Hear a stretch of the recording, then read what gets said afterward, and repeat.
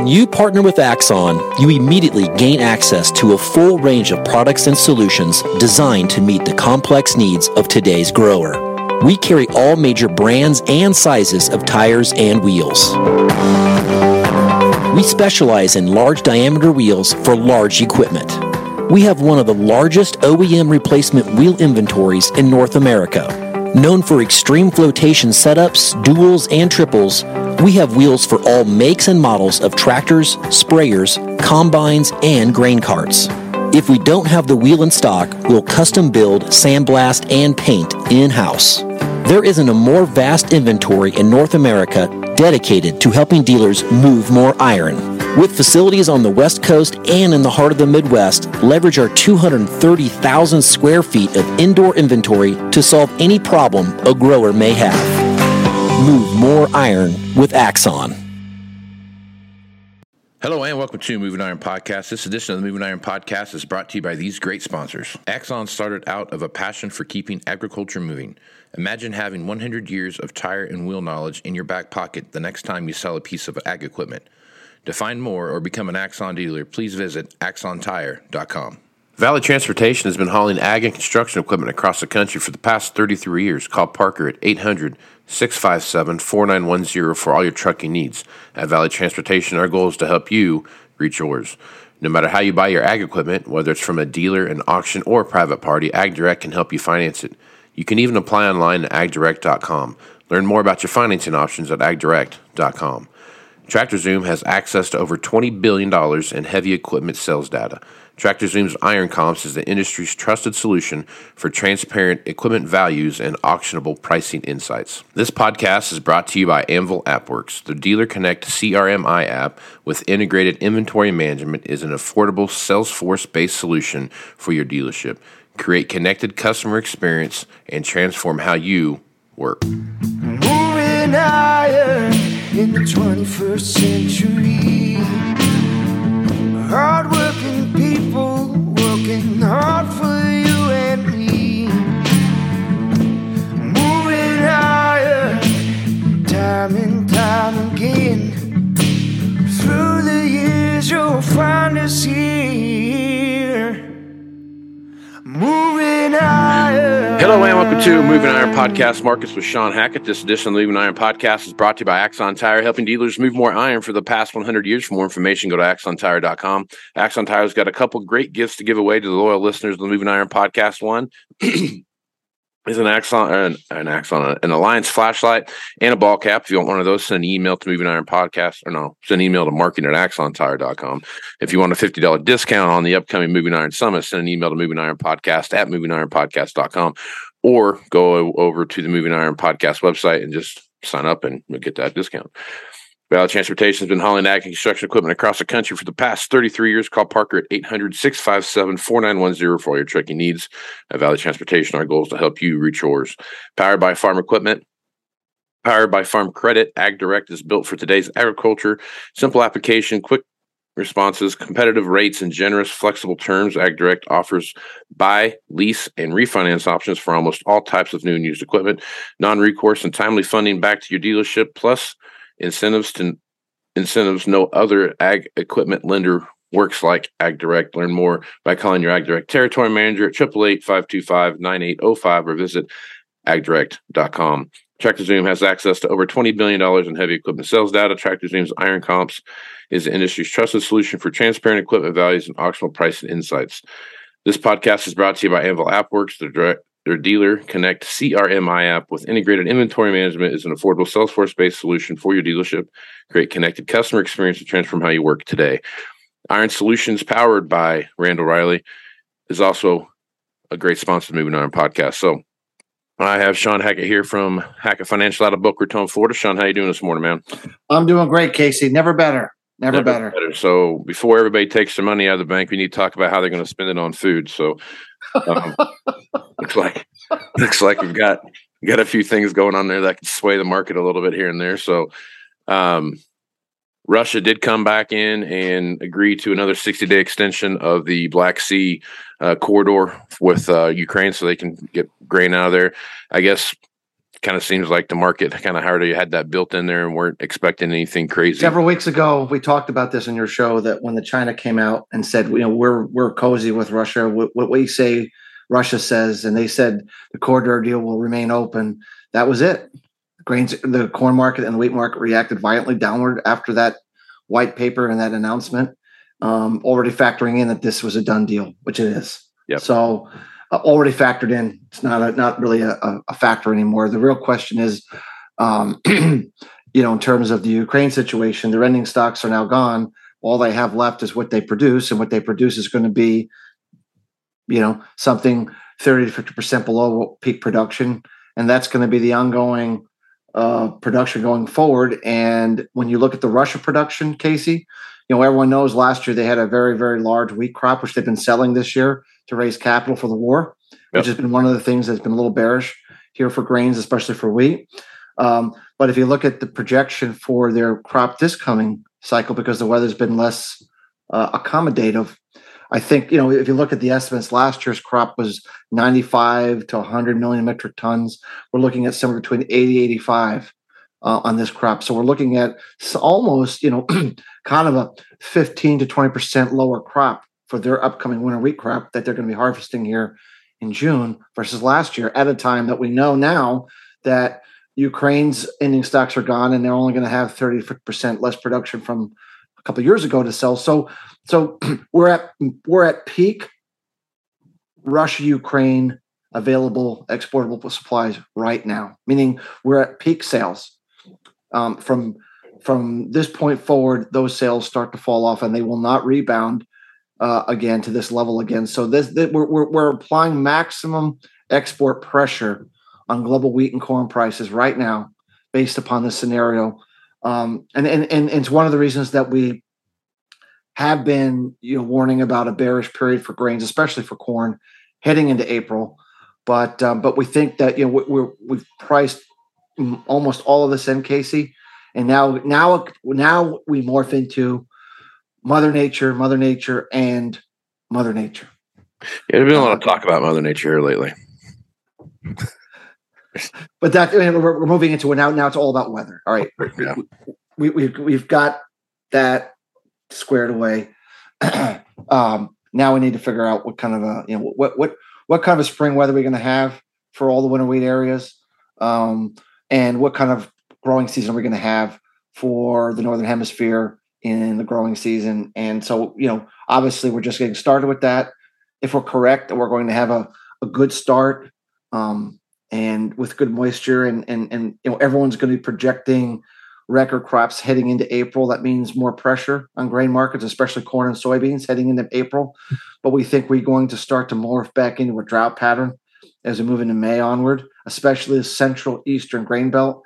And that means we need to put weather premium back on in a hurry, because when I look at, despite all the available sales coming out of Russia, Ukraine, Casey, what everyone has to really understand beyond that, the actual stocks relative to usage, relative to demand in exporting countries, which includes Russia, Ukraine, is at the lowest level in 35 years. And that's assuming, everything kind of goes okay this spring. Okay. Meaning that the available stocks relative to demand in exporting countries in wheat is at the 35-year low if everything goes well this spring. Now, we're getting front-end loading sales, as we just said, from Russia, Ukraine, because of big crop last year and wanting to fund the war. But that reality isn't going away. And if things turn out just a little bit less than ideal for this spring, and all of a sudden we see the Russian exports slow down, which we're going to see, then everything changes in a hurry. And I don't know, I can't predict geopolitics. I don't know how to do that, but geopolitics can surface at any moment and create. We just saw how quickly a bank that was viewed as being one of the best banks in the country can go from that state to zero in 3 days. Yeah. Just like that. And so everyone is thinking geopolitics are off the table, but within 3 days, we can go from everything's perfectly fine, we're not worried about a thing, to all hell's going to break loose again. And I mean, I don't know. I'm not projecting that's going to happen this week. I just think we just don't know. but I have a sneaky suspicion geopolitics is going to surface again this year. And when it does, and we have zero geopolitical premium in our grain markets, and you throw in potential for Mother Nature to be involved, there's some upside price volatility once we get to the April lows. I think there's some significant upside volatility risk that livestock producers want to protect against or to buy cash feed against, and that producers who have aggressively sold their crops at the higher prices, might want to consider counter hedging in case they're the ones that wind up with the short crop and they've wind up selling more of their crop than they actually have to sell, which you never want to be in the position of having to buy corn in the open market at $8, when you sold it for $6. Yeah. Yep. No, that's a good point. So CPI report comes out today. It came out. It's out. Okay. So it's out today. 6%, as expected, down further. The numbers keep coming down. The bottom line is the numbers keep coming down. They're going to keep coming down, especially now with this, this banking thing. I mean, to me, it happened because somebody decided to pull their money out. That's fine. But now it's every single bank is saying, well, this better not happen to me.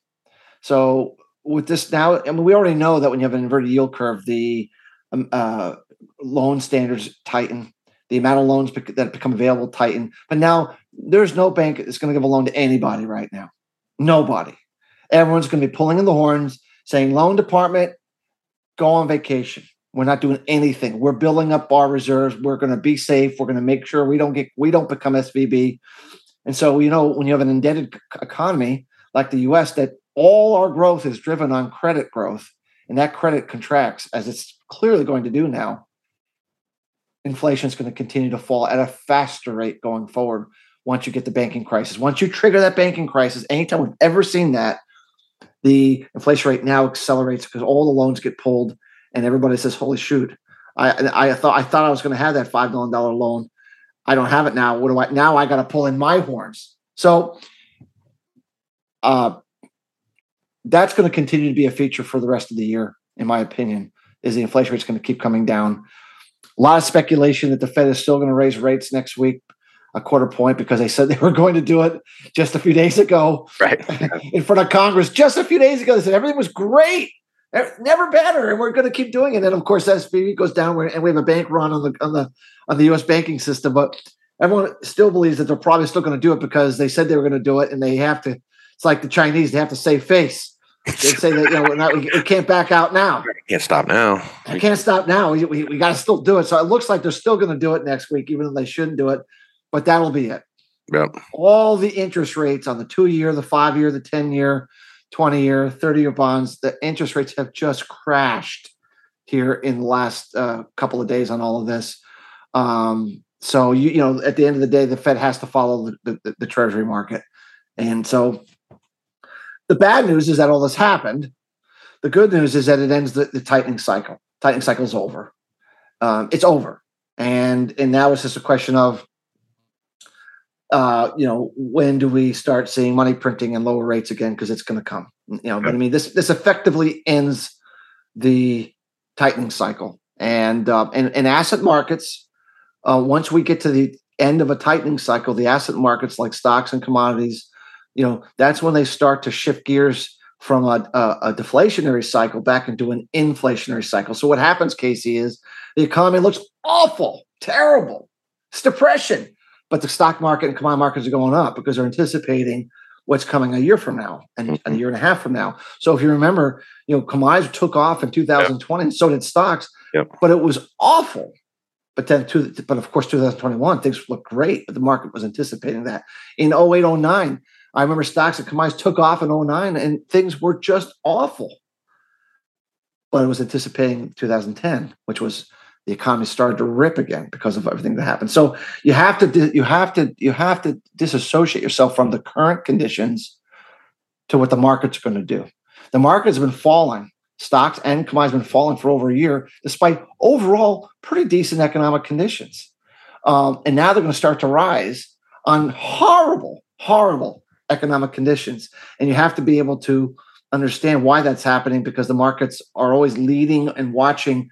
And look at the U.S. dollar, right? The U.S. dollar peaked 3 months ago at 115, 117, and we're now at 103. But it fell way before this whole banking crisis. Like the dollar's already we're trading the next accommodative Fed cycle already. It's already on gold and silver exploded here in the last few days. Early cycle commodities to a reflation cycle, and the Fed going the other way. So these are all early signs that we're about ready to shift the gears on the trends into when you talk about the La Nina to El Nino transition, or we're now going from the tightening to loosening transition period right now. This has begun once you get into the banking crisis. So it doesn't mean things have to all bottom today, but it means that we're getting ready for most markets to bottom out here, Casey, and begin to turn up as the market. I mean, remember, we have a 2024 presidential election. The last time I checked, there isn't a person that wants to go to voters and say, look, vote for me. Your economic situation is horrendous. No, they want to go say, vote for me because your economic situation is so much better in 24 than it was in 23. So, every politician is going to be putting pressure on the Federal Reserve, and they're going to be doing everything they can to put lipstick on a pig in 2024 and make the U.S. economy look better. And that always works, Shawn. You put lipstick on a pig. It's prettier every time.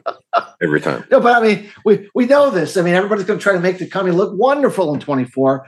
And so it means you got to start the process in 23. So 23 is going to be terrible, but 24 is going to be a whole lot better. And markets are going to start anticipating that as you get into the spring and onward. So it's bad cop, good cop. Bad news, good news. There's still some bad news to come. We still got the tail end that we still have to deal with. But the good news is asset markets should be trading better later in the year, according to the cycles that we've followed and to the Fed cycles and the economic cycles that we follow going, back 100 years in the country. This is typically how this goes. Right. Okay. I might name this podcast "Lipstick on a Pig." Might be a good one. So, all right, Shawn, good stuff. I'm sure I'm being insensitive. And I should be considering the pig's feelings a little bit more than I am, and I do apologize if I offended anyone. So. I think you'll be okay. I feel good about this one, Shawn. All right, man. Good stuff as usual, Shawn. Folks want to reach out to you and get more information about what you're doing over at Hackett Financial. What's the best way to do that? Our website is Hackett, Hackett, advisors.com. Twitter page is @Faradex11. We have a LinkedIn page. Either search Shawn Hackett or Hackett Financial Advisors. And, from time to time, we do post interviews that we do with you and others that kind of go over some of these cycles of works and things that we do to kind of keep you up to date on where we are and how this might impact the price of agriculture. Right on, man. Well, Shawn, I appreciate you being on the podcast, man.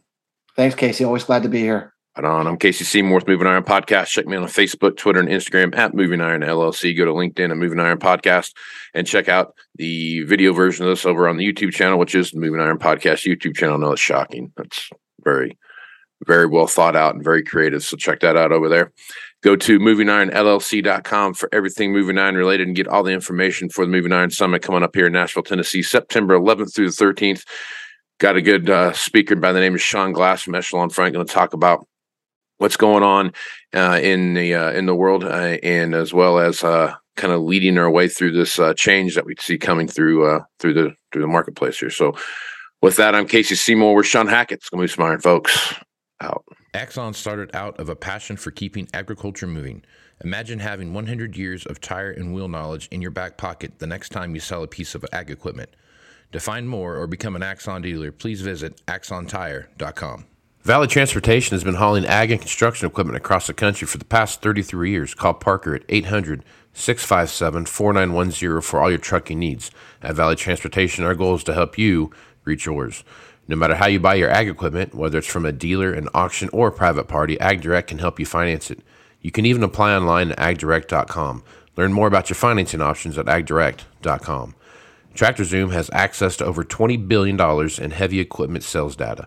TractorZoom's Iron Comps is the industry's trusted solution for transparent equipment values and auctionable pricing insights. This podcast is brought to you by Anvil AppWorks. The Dealer Connect CRMI app with integrated inventory management is an affordable Salesforce-based solution for your dealership. Create connected customer experience and transform how you work. Moving higher in the 21st century. Hard